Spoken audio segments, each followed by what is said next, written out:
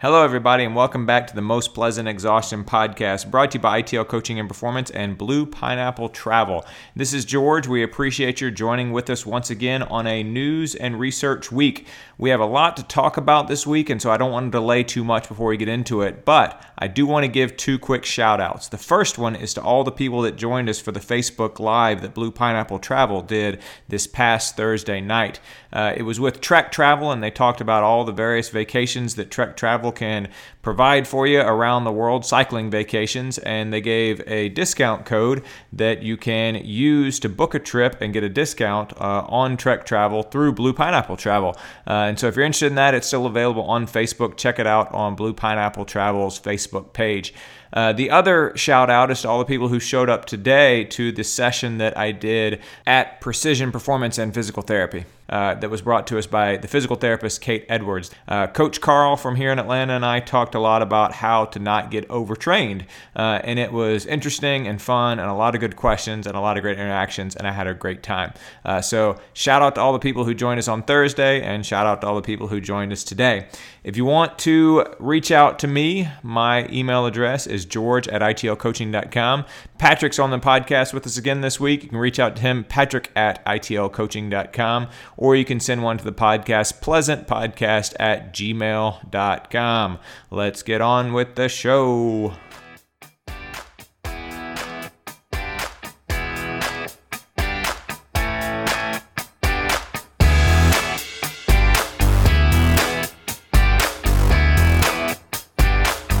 Hello, everybody. Welcome back to the Most Pleasant Exhaustion podcast, brought to you by ITL Coaching and Performance and Blue Pineapple Travel. This is George Darden. I'm an endurance athlete and coach here in Atlanta, Georgia. And I'm Patrick Ollinger, also an endurance coach and athlete here in Atlanta, Georgia. We are glad to be back with you once again. Thanks for downloading us here on News and Research Week. Patrick and I coming to you after doing yet another long run together. So how's the Boston Marathon training, Patrick? Oh, it's going great. We finally turned the corners this week. You know, we talked about that a lot on this podcast, but I would say for the months of December and January, it was kind of a slog coming back from Sacramento and putting in the winter cold miles. And then finally I had a good workout on Thursday, and then today was a great run, so it feels good. It always seems to happen right in the nick of time where things start clicking and you start firing on all cylinders. But, you know, it's funny because that's the way it's supposed to happen. Yeah. And that's the way we kind of set it up to happen and everything, you know. But I'm now 10 weeks out from my target marathon, so that means you're 7 weeks out from your target marathon, right? And so for me, like, I'm not there yet. Yeah. And I don't want to be there yet. You want to only peak in 10 weeks out, but at the same time, I'm kind of in this weird zone where I'm like, I sort of want to be in shape. Yeah. You know, and it's like I feel like I'm starting to feel impatient, really. Mm-hmm. And then, of course, we have that March to Gold race next weekend, and so I know that I'm going to be towing a starting line, and I want to be fit, and of course, that's not my target race, but you still want to do well, right? Yeah, so. you hit the nail on the head when you said it's impatience. Yeah. It gets a little like, okay, I put in the work for Sacramento, now I'm ready to be back to where I was then. For sure. And that's true for everybody in a lot of different cycles, and you know, it's interesting because that almost never changes no matter how many years you run, and how many years you do this sport. Yeah, I agree. But yeah, around 8 weeks or so is kind of where you want to start turning that corner, and then around 4 weeks is where you really want to be like, I am fit, right. You know, at most. And so yeah, 10 weeks, I don't want to be my fittest at this point, but at the same time, yeah, I'm impatient. I'm ready to go. But let's talk about some news and research in the meantime, though. Speaking of things that we have talked about before on this podcast, a name was released last week, and many of you probably saw this. The name of the guy who killed the mountain lion / catamount / puma, whatever word you prefer, in Colorado while he was on a run. Travis Kaufman is his name. No, Chuck Norris is not his name. And that joke was made several times online over the course of the week before we knew who he was. And he actually Travis Kaufman himself made that joke when he sat down. Mm-hmm. You might have seen that the very first thing he said to the assembled crowd of reporters was, "How many of y'all are surprised that I'm not Chuck Norris?" or something like that. He's a pretty funny guy, actually, and he had an hour-long press conference in which they asked him all sorts of different questions about the experience, stuff like that. So his girlfriend ended up, at one point, she didn't start with him, but she came up on the stage with him, and they talked about how it was Valentine's Day and all that sort of thing, and a meme. You mentioned this morning. A meme went around about the two of them, that she was looking at him with a particular look in her eyes, and a lot of people saying, well, this is the look that you get when you kill a mountain lion with your bare hands. But anyway, a few things stood out to me about it. One is that he's not really that much of a trail runner. He's only been on those trails a few times, and he was out for a 15-mile run. He said he was most of the way through it at that point, and he said that he saw it. And then he kind of turned towards it and then realized pretty quickly it was going to attack him, and sure enough, it jumped on him. And he said the whole time that he was kind of wrestling with it, he could tell by its size that it was not a full-grown mountain lion. He could tell by its size that it was an adolescent, and he was worried the entire time that the mama was going to show up. Yeah. And so he said he's sitting here wrestling with it, and then he eventually gets his foot on its throat to choke it, to kill it. And the whole time he's in the back of his head, I got to get out of here, right? Because mom's going to show up. This can't take a lot of time. Yeah, and he said as soon as the encounter was over, and of course he had been bitten and scratched up on his face and on his hands and on his arm.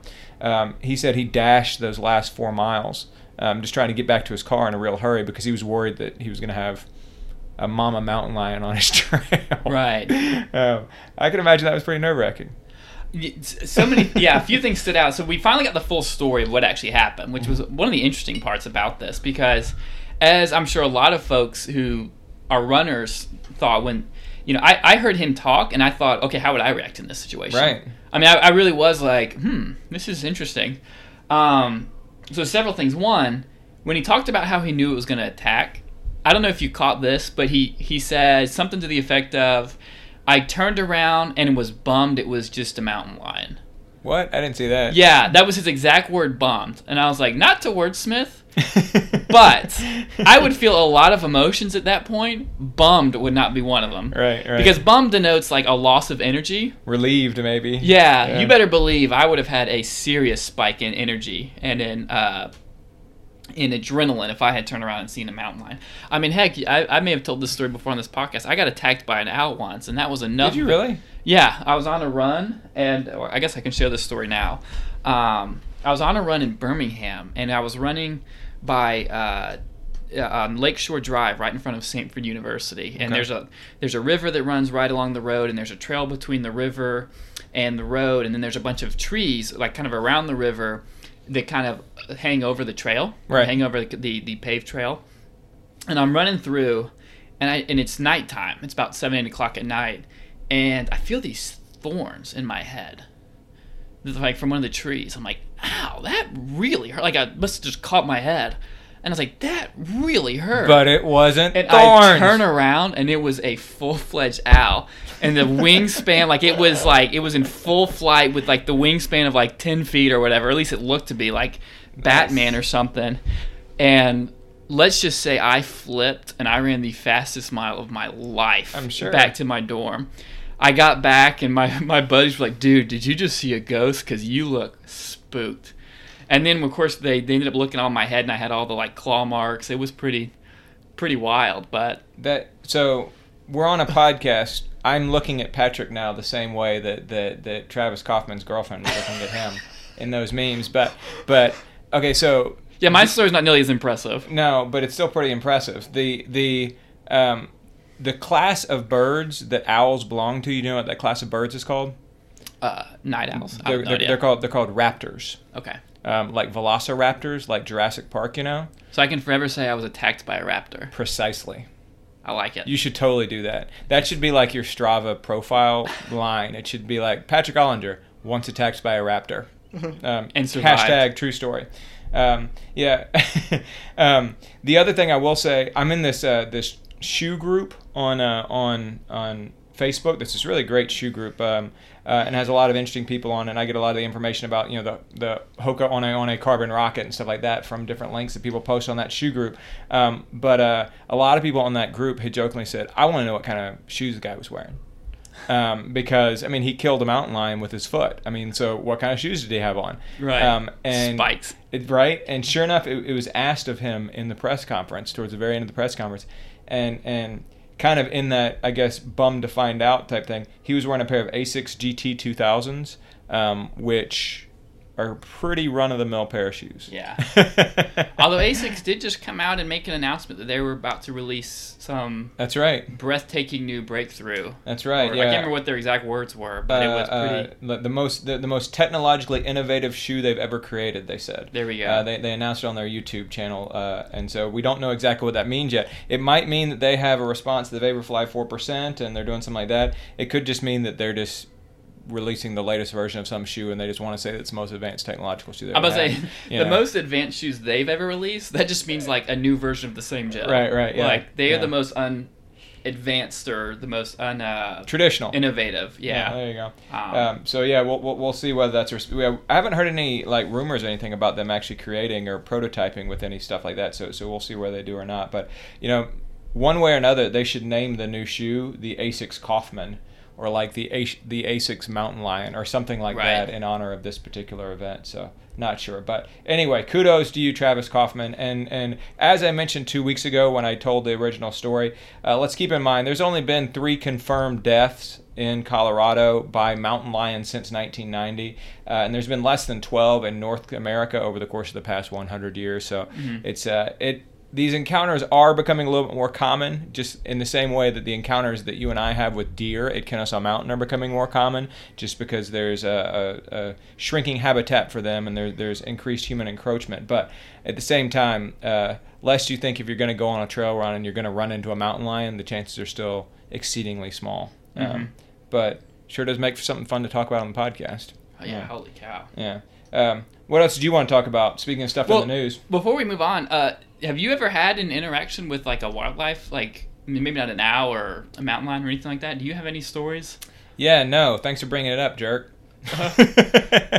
Not nearly as cool as you. I get it, Patrick. No, that's not what I mean at all. Or maybe not as foolish as me. No, I don't actually. But it is interesting to me that so I ran at Kennesaw Mountain probably 500 times over the course of my first several years of running. Between college and high school, because in high school we ran there every day. Yeah. And over the course of the first 5 or 6 years I was running there, I probably saw a total of 3 deer. You and I saw more than 3 deer today.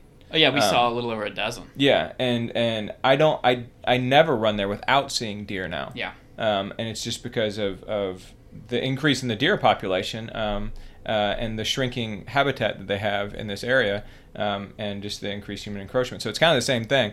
I'd much rather come face to face with deer as I have than mountain lions. But yeah, no, never had anything. So the closest I've come is that I was running on a trail one time in Missouri, and I heard, like that sound that hawks and eagles make, that that sound. I heard that sound. That's the closest I can come. Okay. It scared the crap out of me. Yeah, but I cannot begin to tell you how scared I was with that owl incident. I'm now talking about it like I was some like big brave soul, but let me assure you. So just this past December, when my family and I were in Costa Rica, Westin Resorts, all-inclusive resorts, they market their dedication to fitness. And I didn't know this, actually, until we were down there. When we were there, my travel agent wife got us 4 nights in this resort next to a volcano, and then 4 nights at a resort on the beach. And the resort at the beach was a Westin. And they have running trails really, really close to their, basically on the resort property. And so the last day we were there, I was like, all right, I got to get some Costa Rica on my GPS. And I go out and I run on their running trails there in Costa Rica. And first of all, the trails were like profoundly more difficult than I thought they were going to be. Yeah. I did like a 5-mile run and it had 750 feet of climbing in it. I mean, in like these gigantic 19% climbs and stuff. But anyway, but I was running along and just sort of in my own head during the run. And about half an hour into it, the thought crossed my mind, there might be mountain lions around here. And I had seen, or cougars, and I had seen one in a nature preserve a day or two before, and started kind of thinking about that and kind of got freaked out and kind of got scared, frankly. Yeah. And went ahead and wrapped up and got off the trail as quickly as I could and went ahead and kind of wrapped things up. But yeah, so the closest I've ever had is seeing a deer, hearing a sound far off in the distance, and in my own head being scared that maybe there was one somewhere close to me. Mm-hmm. So yeah, I'm not nearly as cool as Travis Kaufman or Patrick Ollinger for that matter. Oh, stop it. Very good. So speaking of things in the news this week, a couple other pieces of news we wanted to mention. Let's talk about that a non-running piece of news, but kind of I think is important in the sports world, and of course it could potentially have impact in the running world, and that's what happened to Zion Williamson this week. Why don't you talk about that? Yeah, so Zion Williamson is a kind of once-in-a-generation basketball prospect, and this happens in basketball more so than probably any other sport outside, or any other major sports. And the reason is because in basketball, height and size is such a big deal. Right. And that's something that you can spot early. I mean, when Dwight Howard is 7 feet tall at 17, you can, as long as his knees can hold up, you're like, all right, this guy's going to be good at basketball. Right. So anyways, this guy, Zion Williams, is a absolute phenomenal basketball player. He's going to be the number 1 pick in the draft. He's going to be a fantastic NBA player. He's a freshman at Duke right now. He's a freshman at Duke, and just absolutely doing things that are unreal. I mean, when you look at like highlights of him, even as a track and field person, you can just watch him and see some of the blocks he's making and some of the vertical leaps he's making at 280 pounds, and can marvel that a human being can lift that much weight off the ground. Yeah, 4 or 5 feet. I mean, it's just absolutely phenomenal.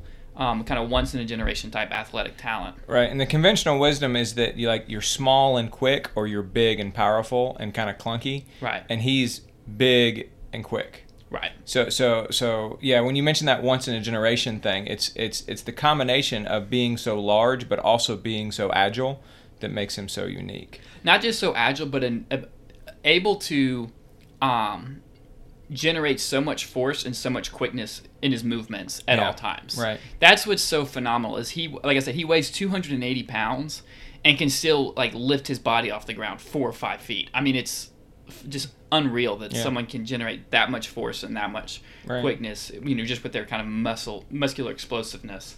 Right. So anyway, so the real story is, now that I've gotten off my kind of, sports nerdness, was Duke had probably their biggest game of the year against their rival North Carolina. President Obama was actually on hand to watch the game, just to give you an idea of how big this game was. Right. And earlier in the game, his shoe essentially exploded. It's like immediately, as soon as the game started, it was like 30 seconds into the game, literally. Right, and he injures himself because of it. It probably is tied to the fact that his body does generate more force than just about anybody else that those shoes are designed for. And it ended up being a bit of a storm of social media commentary from people who tend to comment on the stock market, like, what is this going to do to Nike's brand equity? What's it going to do to their stock? What's it going to do to their overall kind of just reputation within the sports world to have their equipment fail on a massive scale on live TV for everyone to see in a way that we're not even used to seeing. Right. I mean, and his shoe didn't just like come untied and come off. Like it disintegrated. Yeah, it like blew a hole in. It completely fell apart. And it wasn't like one stitch came out or he tripped over it or something else like that. I mean, literally the sole of the shoe was ripped off of the upper of the shoe. Right. It was a profound equipment malfunction. Right, and it looks like the initial diagnosis is he sprained his knee because of it. Like I said, he literally blew out his shoe. So then, in effect, if you were watching it for the first time, it looks like he just slipped or something, and then when it resulted in an injury. Then when you watch the replay, you realize no, his like shoe blew out. So then when he went to push his foot off the ground, he didn't have that stability he was expecting. Right. And then it resulted in injury. Right. And so he misses the whole rest of the game. His team ends up losing the game by a significant amount. They're number one team in the United States, and it couldn't be, like you say, on a bigger stage. But it sort of represented in people looking at it a confluence of a lot of different ongoing conversations. Yes. About the impact and the influence of shoe companies inside of sports, and certainly the amateurism of people like Zion Williamson. So Zion Williamson, as many of you probably know, is not allowed to go into the NBA. And so he was graduated from high school last year at about age 18, And there's a rule, and there has been a rule since 2006 in the NBA that says you cannot go into the NBA until you're a year removed from high school and you're at least 19 years old. And so he had basically a year to kill, and he could have done it a lot of different ways. He could have gone to play in the NBA G League, which used to be known as the D League, but now it's G League because G for Gatorade, the main sponsor. Right. And he could have gone to play in some foreign country for a little while. He could have played at a junior college. But, I mean, he wants to play on the big stage, you know? He wants to play at the games that the former president of the United States is going to come watch. Right? And so he goes to play for Duke. And I don't think anybody harbors any illusions that Zion Williamson is going to finish 4 years at Duke. Oh, heck no. But yet he's playing for a year or so there. And then he's going to go on to the NBA and make millions of dollars. But he doesn't make any money playing for Duke, and he merely sprained his knee. He'll probably be okay. He'll still get drafted next year or at the end of this year as the number one draft pick in the NBA. But what if this had been worse? Yeah. And his guaranteed millions had disappeared. Yeah, which is obviously I don't think that's ever happened in the NBA. That obviously happens all the time in with the NFL or with football players. What do you mean? Where someone has suffered a career-ending injury. Oh yeah. Or a severe enough injury that they were undraftable into the NFL versus they missed the NBA. that window. Yeah. Right. Like Johnny Utah in Point Break. For example. Yeah. So it brings about a lot of different interesting perspectives, and we talk a lot about kind of the shoe politics in this podcast and related to running. But the difference there is the shoe, companies are the ones that almost bring the money into the sport, right? As opposed to the NBA, where the shoe companies are a nice add-on for most players, right? But most of their money comes from actually playing in the NBA. Same with the NFL, where most of their money comes from the actual NFL specifically, as opposed to being paid by the shoe companies. What's interesting is since the amateur athletes can't be paid, then the shoe companies in college basketball have to go to the school and pay the schools a lot of money. And the coaches. And the coaches a lot of money, and the admins a lot of money. But then the player can't receive it, and so it feels like one of those rules that was just doesn't really get at what it was intended to. For lack of a better. Yeah, I mean, and nobody's going to go out and buy Nikes because Nike gives a bunch of money to Coach Krzyzewski.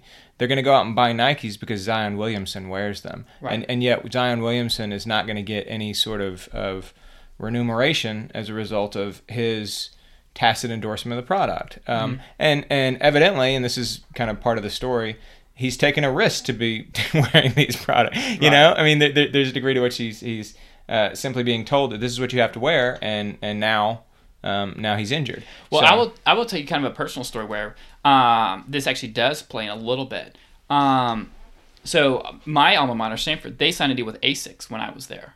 So we had to wear all ASICS. So when I was at Georgia Tech, we first had a deal with Adidas for my first 3 years, and then my senior year we signed on with either my junior year, we signed on with Reebok. Yeah. But it was the entire athletic association that signed on with them, not the track team. Right, and it was actually a big deal that Tech just switched from Reebok to, I believe it was Russell, like last year or 2 years ago. I think they switched away from Russell to something else. Oh, you're right. Okay, I messed that up. Yeah. But the point is, it cuts across sports usually. Now, I was a small enough school that it was by department. So, like, we were ASICS, the football team was Nike, etc. Here's where it got personal for me. I did not do well in ASICS.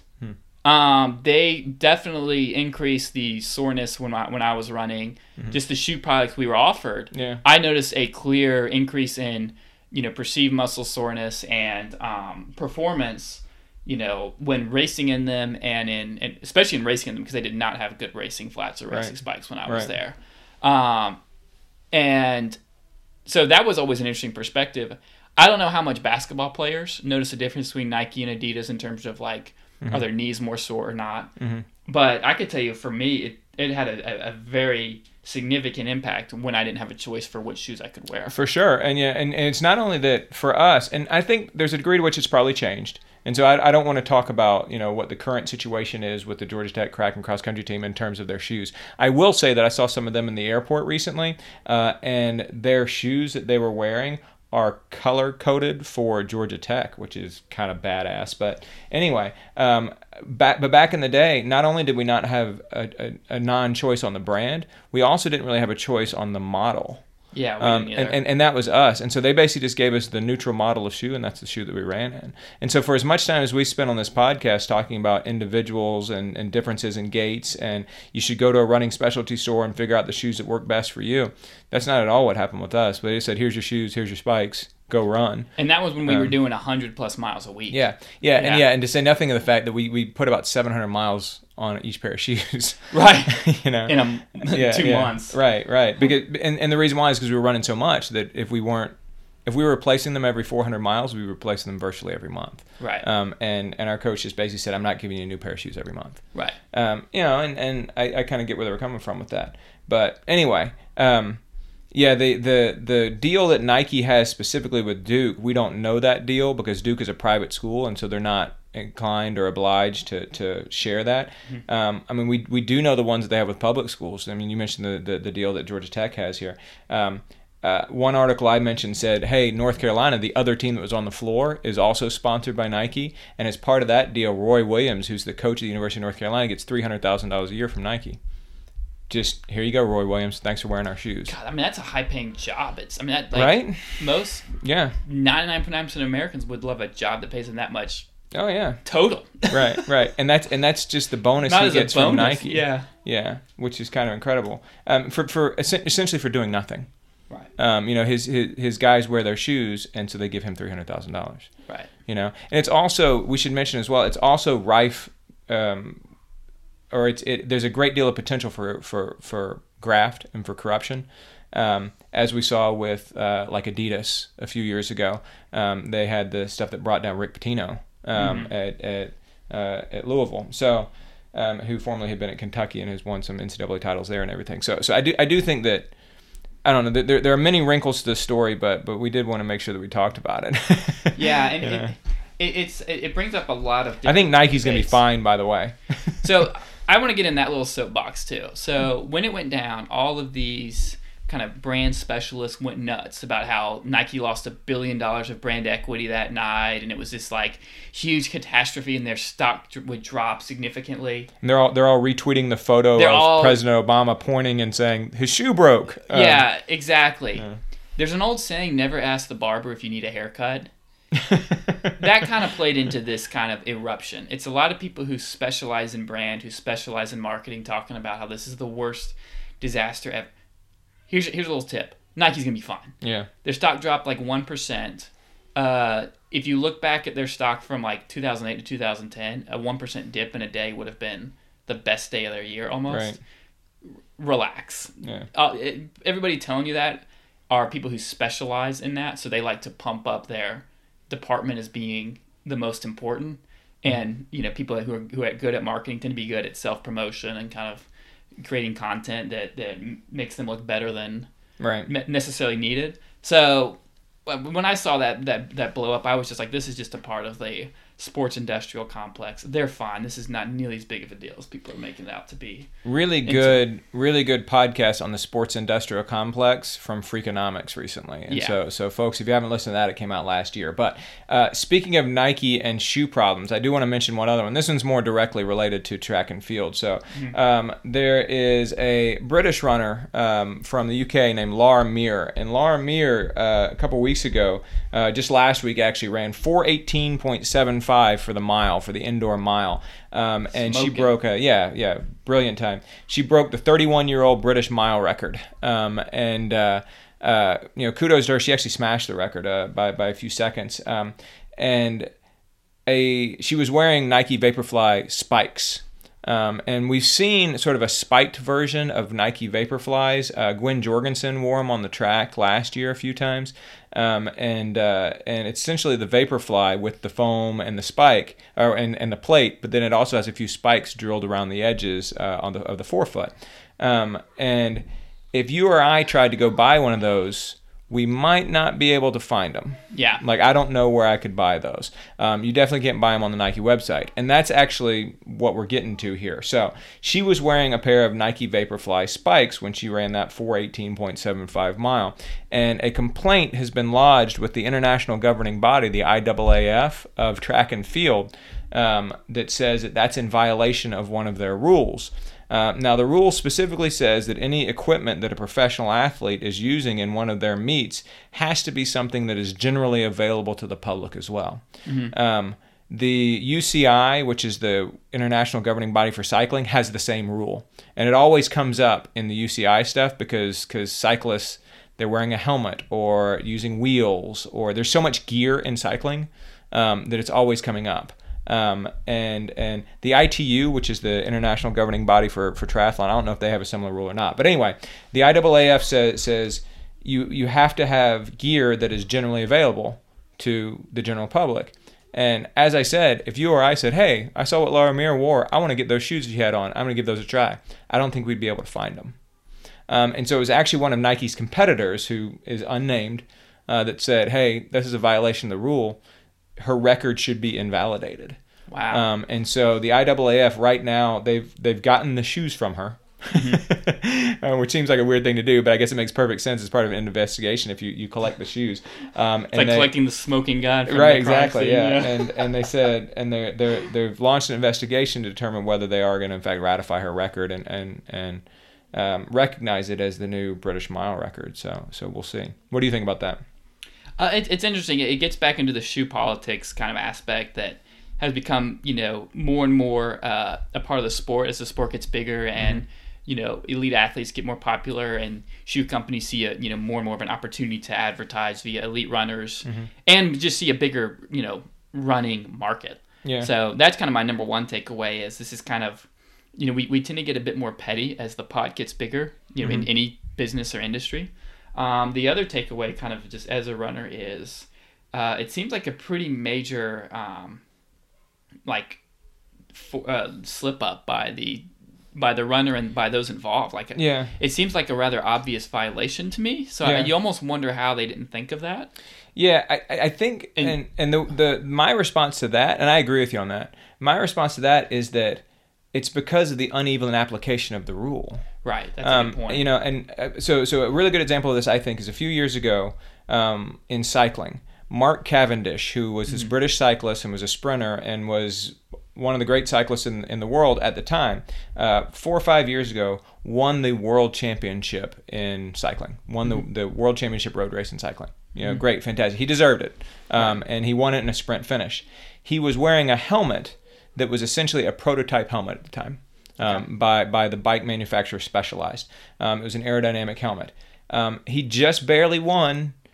Did that aerodynamic advantage coming from the helmet, was that just enough to actually push him across the finish line first? Potentially, yeah, even though it was a sprint finish and all that sort of thing. Potentially, sure. But the important thing is that helmet was not generally available. Mm-hmm. And so a lot of people said that's a violation of the rules and therefore you should take away his world championship. The UCI did not take away his world championship. They didn't say, oh, we're going to take the world championship, the most prestigious race of the year, we're going to take that win away from one of the biggest stars of the sport. Mm-hmm. We're not going to do that. And they just kind of they just sort of let it go. They didn't even address it. Just people complained about it and they didn't even put out a statement about anything. They just let it go. By the way, that is a very big underlying storyline in a lot of sports. Yeah. If Peyton Manning gets caught cheating in some way, trust me, the NFL is going to do everything they can to rewrite the rule book to make sure he doesn't get punished. Right. If Deflategate. Right. With Tom Brady. There's a reason Alabama has never been nailed for cheating, but Samford got nailed a few years ago, and it's like, come on, there's no way that these smaller brands are cheating left and right and still not producing wins. Yeah, I mean you have governing bodies who are also supposed to be promoting the sport. Right. And those are two really separate missions. Though on the one hand, you're trying to make the sport more popular, and so you don't want to have everybody be cheaters and take away big records and nullify championships. But on the other side, you want to follow the rules.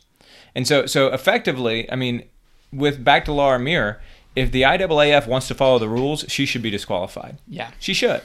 They're probably not going to disqualify her because that would cause such an uproar, and people would then complain that they don't uniformly apply the rules and everything else. And so, I mean, we'll see. It's just, I think, as you said, and as we mentioned with Zion Williamson here, it highlights some of the sort of deeper, more fundamental issues inside the sport. Yeah, and here's someone who can actually offer a bit of a cautionary tale, and I didn't even think about this until you just mentioned the distinction between the promoting body and the governance body, that should almost be two separate entities. Mm-hmm. The guy who is really the poster child for why that should be two separate entities is actually Roger Goodell. So he was the commissioner of the NFL, obviously, when, right as social media was taken off and people started to catch players, doing things they shouldn't be off the field in a much more visible way, right? And so he kind of took on the idea. Started getting it on camera. So he So he started to become, they called him like Sheriff Roger back in like 2010, 2011, because he was like, I'm going to come on, I'm going to clean up the sport, yada, yada. The problem is, once you take on the policing kind of responsibility, then you're also in charge of almost advertising all the faults, because then you have to put players on public trial. Right. And it has caused a lot of tension between him, the owners, the players, and it's really become, you almost need a scapegoat organization that can say, hey, we're going to suspend this player. Yeah. And then Roger could say, well, owner of this team, I don't want to suspend him, but we have to because this other governing body is. Yeah. Nobody likes the IRS. Right? No one likes the kind of governing body, but you need it. You need a separate entity that says, hey guys, we crossed the line here. Yeah, you need somebody to be a bad guy. Yeah, no, I totally agree with you. I mean, why has Major League Baseball never tried to get steroids? Truly, have they never really mounted an effort to get steroids out of baseball? Yeah. Because they know it would wreck their image, right? And I mean, think about what has happened with cycling when it comes to, and track and field when it comes to steroid use. Great point. I mean, track and field and cycling are probably the two biggest sports, or they have done more than any other major sport to actually try and confront drug use in their ranks. And what is the outcome of that? They have both become known as drug-addled sports. Because then you have actually more headlines about, Jimmy Smith was suspended versus you only get one headline a year of saying, hey, this team won the Super Bowl or this team won the big meet, versus 10 times a year you say, this player was caught. Right. And most investigations take, several rounds. Right. So it's several rounds of headlines saying, okay, we think this person took roids. Okay, this evidence points to they did. Now they're filing appeal. Here's their response. So it's a very long cycle of as well headlines. It should be for the sake of due process. But yeah, I mean, and so if you're in charge also of promoting the sport, I mean, what choice do you have except to say, well, we don't want our sport to be tagged as a whole bunch of drug users, so we're just going to turn a blind eye to it. Right. And that's literally exactly what Major League Baseball has done. So they don't want to know, because they know that's kind of the secret sauce that keeps these players. Let's go ahead and switch gears here. Let's talk about a couple other quick pieces of news. I know you had one. Yeah. So to keep it happy and light, this was pretty fascinating. So New Balance is opening a pub in the UK where runners can actually... It's in the UK? It's in the UK. Oh, crap. Okay, keep going. Yeah, where you can actually exchange your miles for free pints. So you can go off and run a certain number of miles and come back and they'll give you free beer, essentially. That's pretty badass. And I have to say, I am really hoping this is a successful prototype. Right? That way they can move it to Atlanta, the running City USA. Running City USA. Come on, Rich Kanawha, bring it home. Well, they have a partnership with Mizuno, so maybe if this does well with New Balance, they can convince Mizuno that they need to open their own pub. There you go. Call up Tess Sobomi and Marshall, and she could broker a deal with Monday Night Brewing. There you go. Yeah. So New Balance and Strava have actually teamed up to launch, 4 separate challenges with kind of in partnership with this pub. So it's New Balance and Strava working together. So I think that's how they track what you're doing. Yeah. So that some dude can't just rock in and be like, hey guys, I'm going to run around the corner here. Some guy came, I just ran 50 miles. Yeah. How much beer does that get me? But just take my word for it. I ran 50 miles. So, as you know, Strava releases challenges. And so like one challenge for this pub is you have to run 40 miles between like February 24th and March 3rd or something to that effect. Or maybe you have to redeem it between that time. And then you get like 2 drinks for you and a friend. for example. I love that. So I almost posted on social media. I was like, all right, miles for pines for you and a friend. All right, now who wants to be my friend? Right. For sure. No, I love that idea. I love it on multiple levels, not the least of which is that just the communal aspect of, hey, you finish up a run and you can go have a beer that's paid for by your run. I just think that's super fun. If New Balance does do it, let's see, New Balance is actually mostly based out of Boston, aren't they? Mm-hmm. I know Reebok is, but New Balance is New Balance as well. That's why they're so big and like they actually kind of crushed the Boston Marathon. Even though Adidas is the national sponsor, or the actual sponsor, mm-hmm. New Balance is always like right there on the edge. Like, okay. We can't be... This is the red tape, so we're going to stand right at the red tape and just blow you up with New Balance stuff. That's the way it was at the New York City Marathon in 2016. Mm-hmm. ASICS was the sponsor, but New Balance like clearly had a presence. Right. And then only a few months later, they announced that New Balance is now the new sponsor, and New Balance is now the sponsor of the New York City. So Marathon. This is kind of back to shoe politics. If you notice, New Balance has started releasing a lot of just like stores, just New Balance specific stores. Yeah, mm-hmm. I have noticed that. So I'm interested to see what their strategy is and what they're trying to do, but they seem to be a bit more popular among, not so much like in the running community, but almost with more casual runners, if that makes sense, or mm-hmm. folks that are just trying to start running for the first time. Yeah, and they also have put out a lot more lifestyle shoes over the course of the past 3 or 4 years. And that's, yeah. And i.e. their shoes, they're I guess you could call them running shoes, but ain't nobody running in them. Right. And they're like, leather uppers and things like that. So they're designed like running shoes. So yeah, I mean, if you go on their website, just the number of shoes they have and the different custom styles and colorways and all that sort of thing, I think are kind of interesting. So yeah.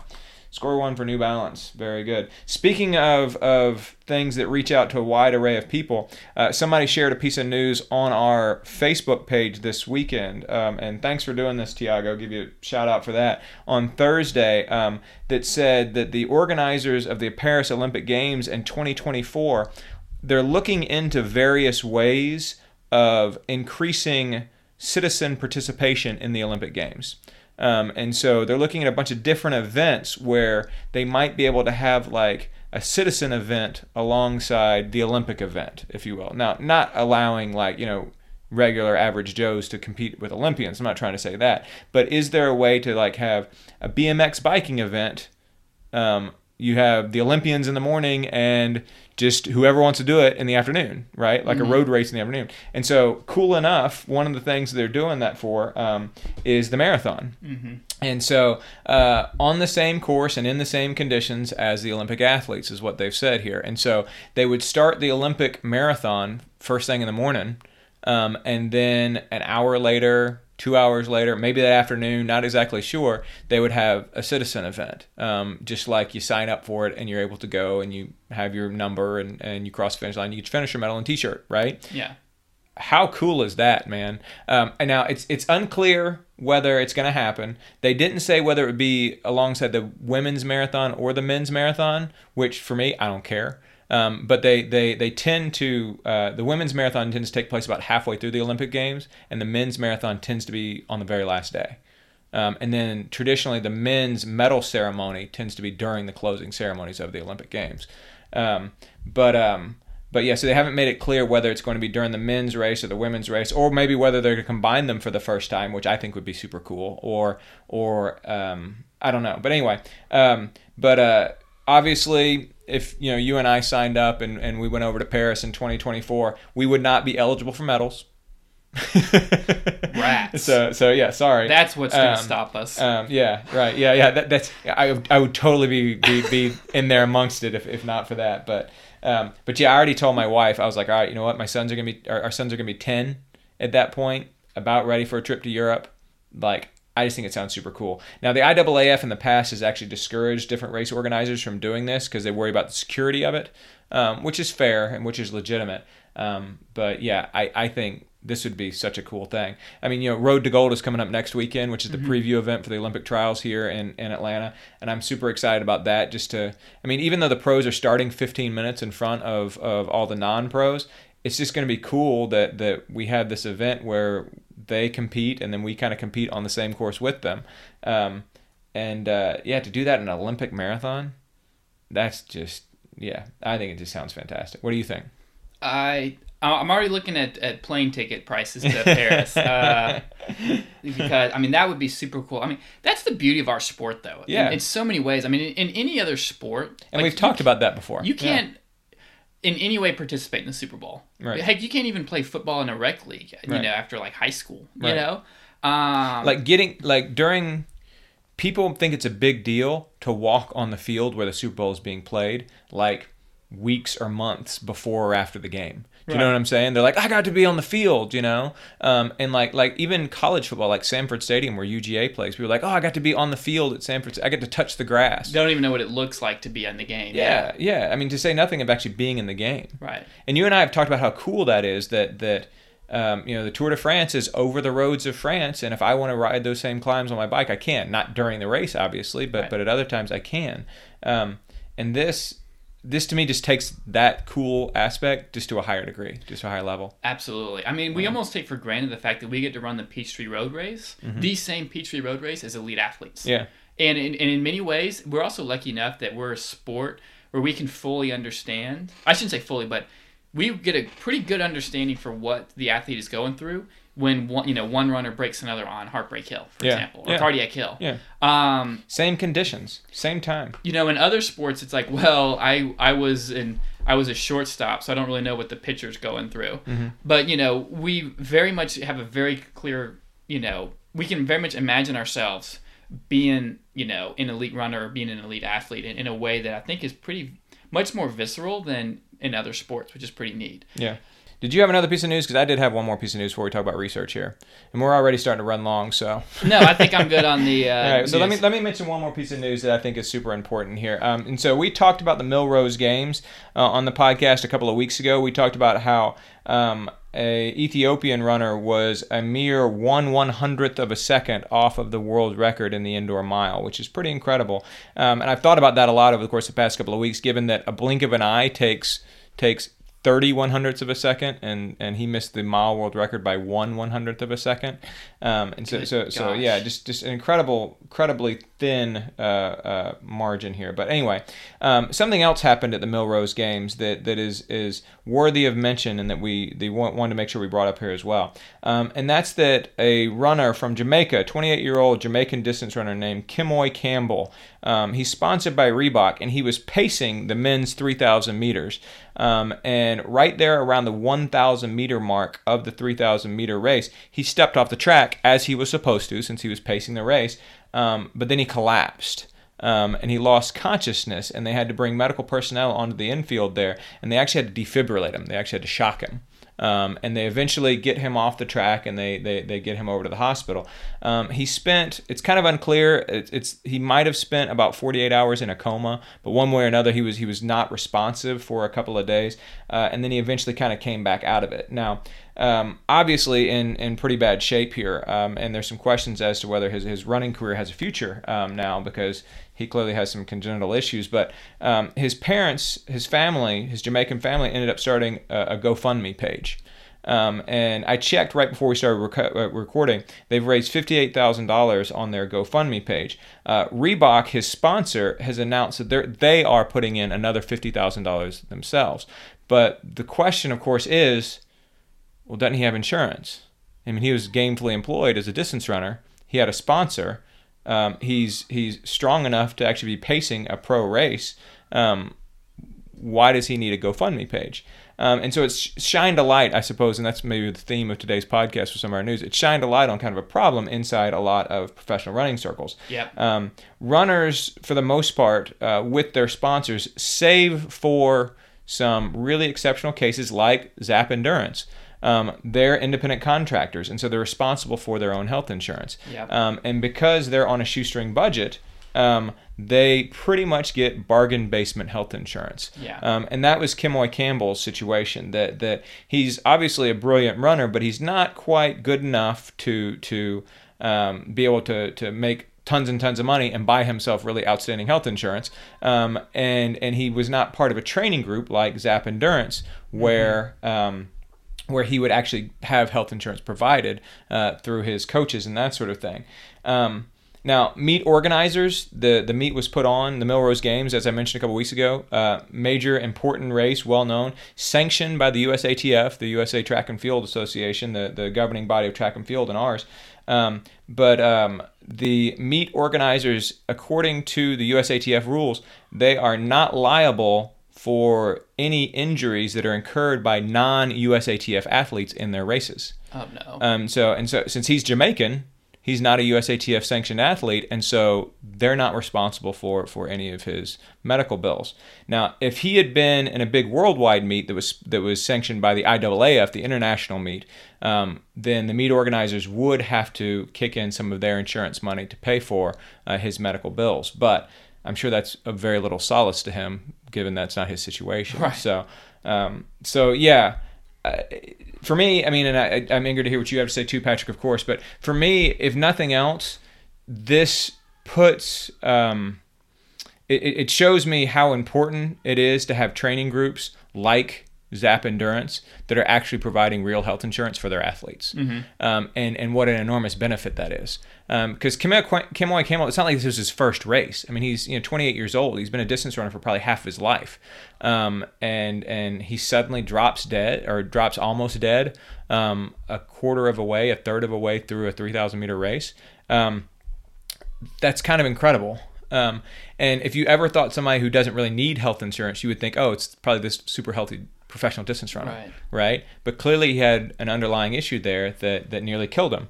And so not only that, but you can have something happen off the track. Yeah, to say nothing of getting run over by a car like Cameron Bean did, or just getting in a car wreck. Right. As you're driving to practice or as you're just kind of going out to dinner or something, right?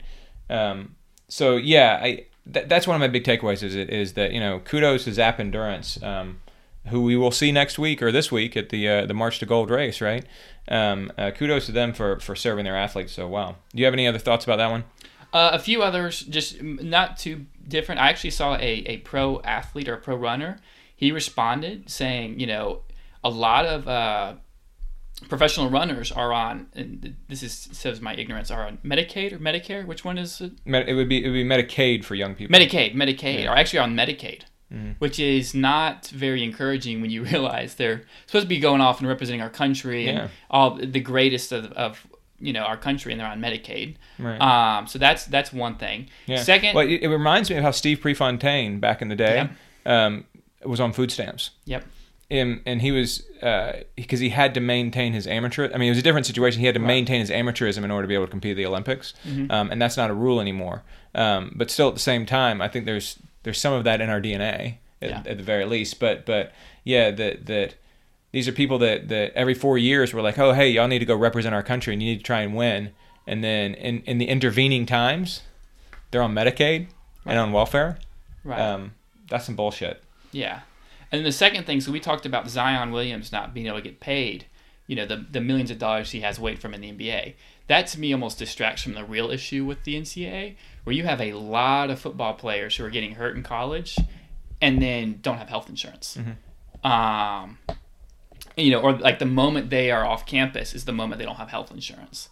And so you see a lot of them having to pay lifelong, very expensive medical bills without any kind of coverage from the school. Right. And someone actually brought that up several years ago. One of the athletes brought that up and made that fight, and that got shut down immediately because that would be far more expensive than paying the star players. And they can be on their parents' health insurance if they're under the age of 26, but if they grew up in poverty, there's a good chance their parents don't have health insurance, And so as soon as they step off campus, like you say, or they get injured in some way that has nothing to do with their sport, then the insurance policy that the school has on them no longer applies.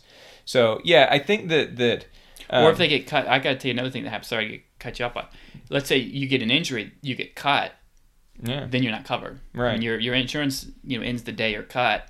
Oh, by the way, you're probably gonna get cut once you have that injury. Right. And so I mean, and that's kind of a separate issue, or at least it's a different domain of the same issue. But I think that the point is that there's all these folks that are competing at a very high level, who there are gaps in their coverage, and that is frustrating and tragic and something for us to be mindful of as thoughtful athletes. Very good. All right.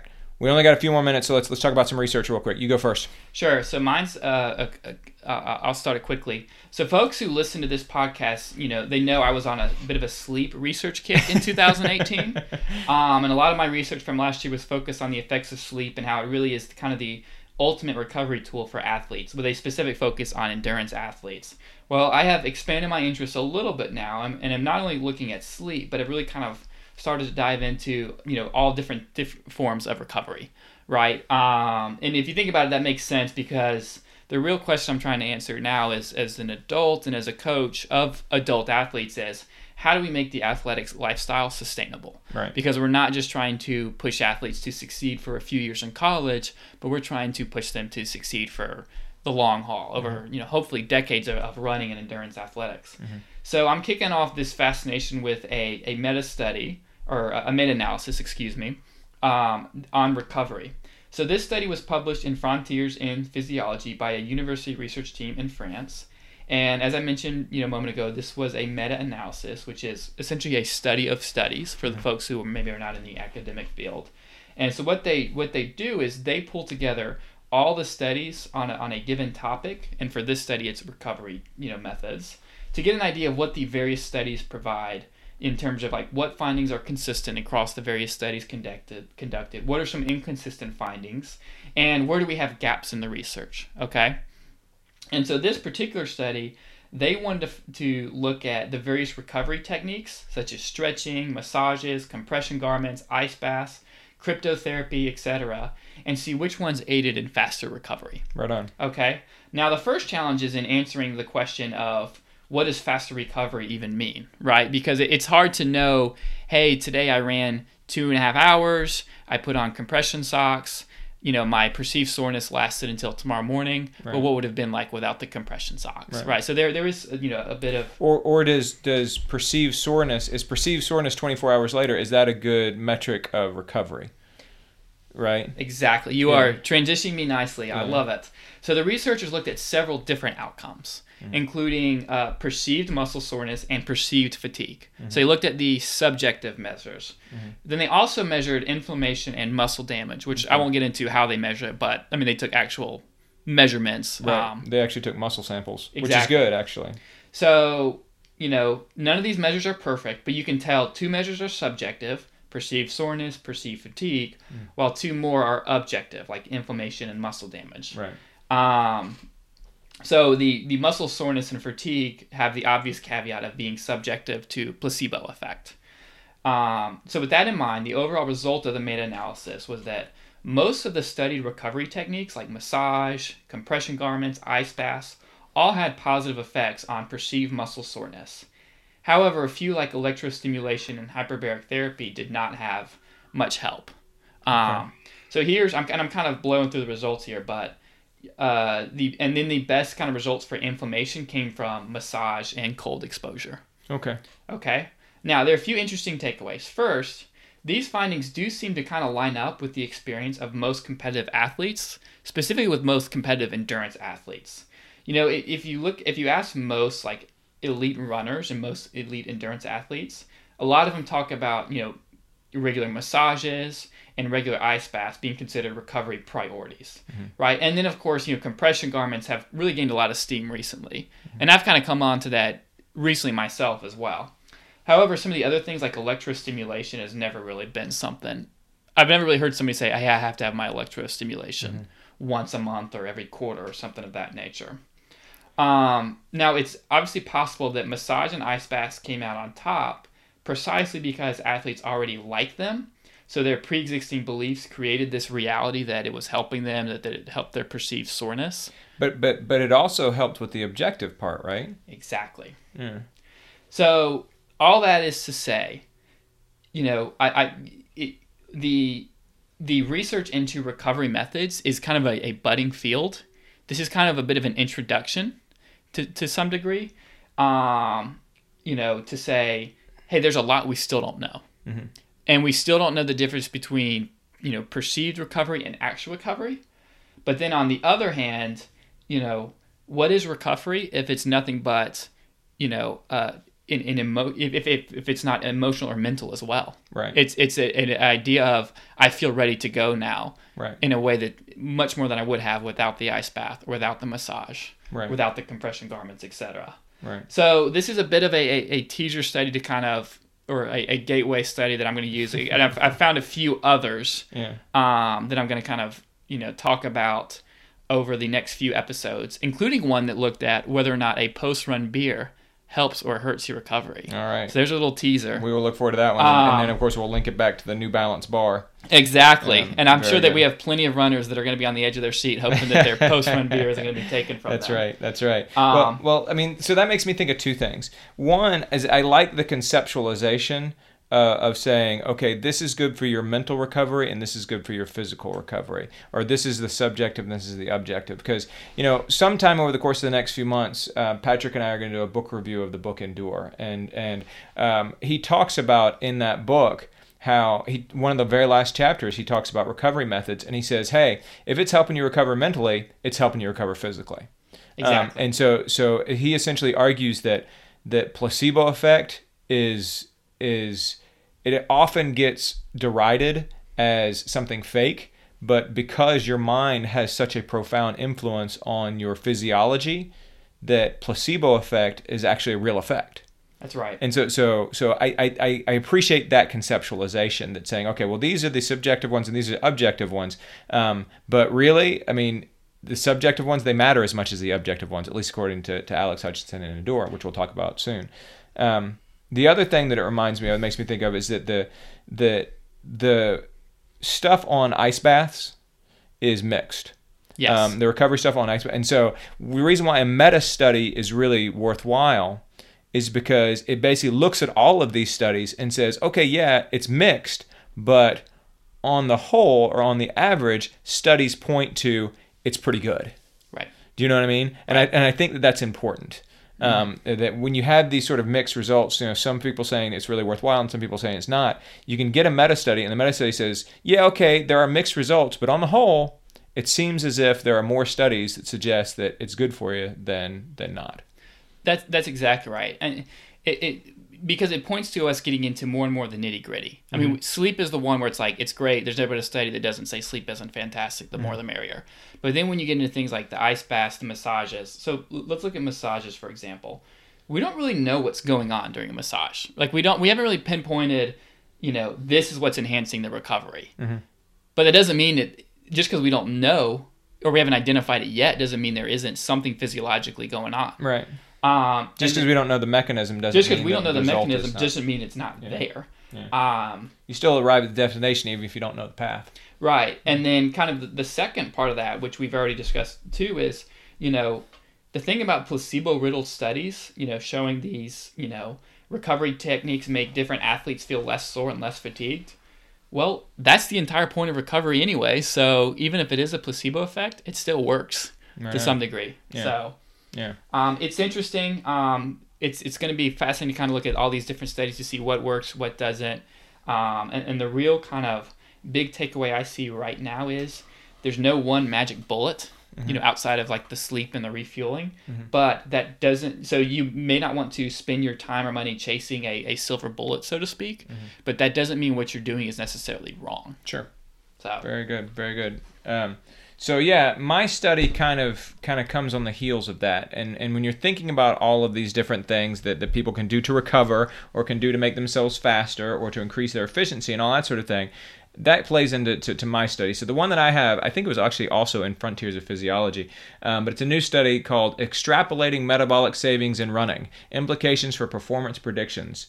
And it's from researchers at the University of Colorado. It's actually from the same lab that did the independent studies of the Vaporfly 4% shoe when it first came out. And what they did is they looked at people of varying speeds, and they said, all right, when you do things that increase your efficiency, how do they influence people at different speeds? And I found this one particularly interesting because I think often we will hear people say, oh, well, I'm not going to buy a pair of Vaporfly 4%, or I'm not going to try and lose a little bit of extra weight, or something else like that that's going to make me more efficient because I'm not fast enough for all that stuff. The place where I hear it the most is when it comes to like speed work or strides. And the people say, oh, I'm not really fast enough to benefit from doing speed work or strides. And my response is always, even if you're not super fast, doing speed work and strides will make you a more efficient runner, which over time will make you a faster,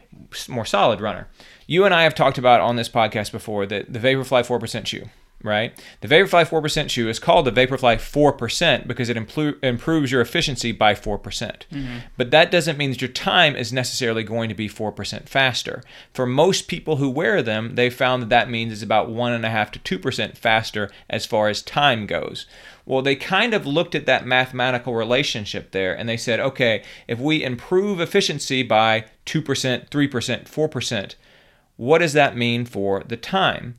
And what they found was that at 9-minute pace, at 9-minute per mile pace, that's where the efficiency rating and the time rating lined up perfectly.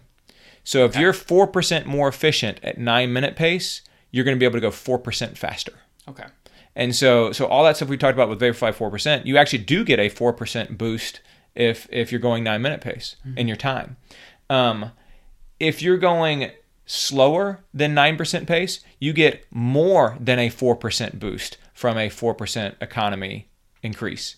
And if you're going faster than 9-minute pace, you actually get less than that amount. So for instance, a 1% improvement in running economy for somebody who's doing a 4:30 marathon. So 4:30 marathon, it's a little bit over 10-minute pace, not quite 11-minute pace, right? And so somebody who's doing, who has a 1% improvement in running economy for a 4:30 marathoner, it would make him or her 1.1% faster. So 1% improvement equals 1.17% time faster. That's a 3-minute and 7-second improvement in their finish time just by improving your efficiency by 1%. On the other hand, people who are going faster, if they improve by 1%, they're not going to see a 1% improvement in their time.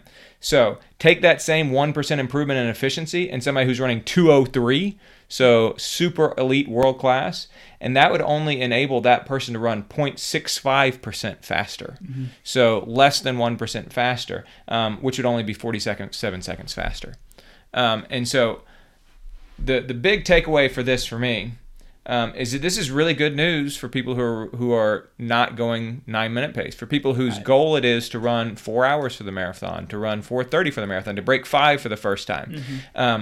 All of these things that we talk about that maybe you think don't apply to you in terms of the shoes and in terms of the speed work and in terms of the pacing strategy and in terms of the nutrition and all of these varying things, they actually have more potential for those of you who are going over 4 hours than for those of you who are going under 4 hours. Now, it's not so great news for the faster folks.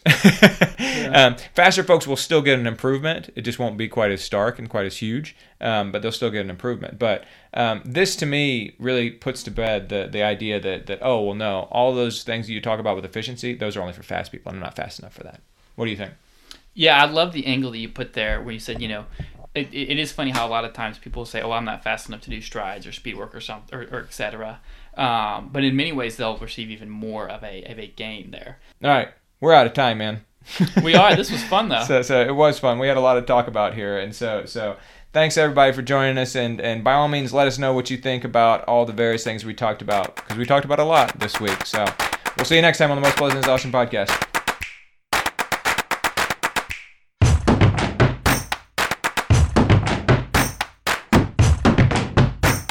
And that'll do it for another edition of the Most Pleasant Exhaustion Podcast, brought to you by ITL Coaching and Performance and Blue Pineapple Travel.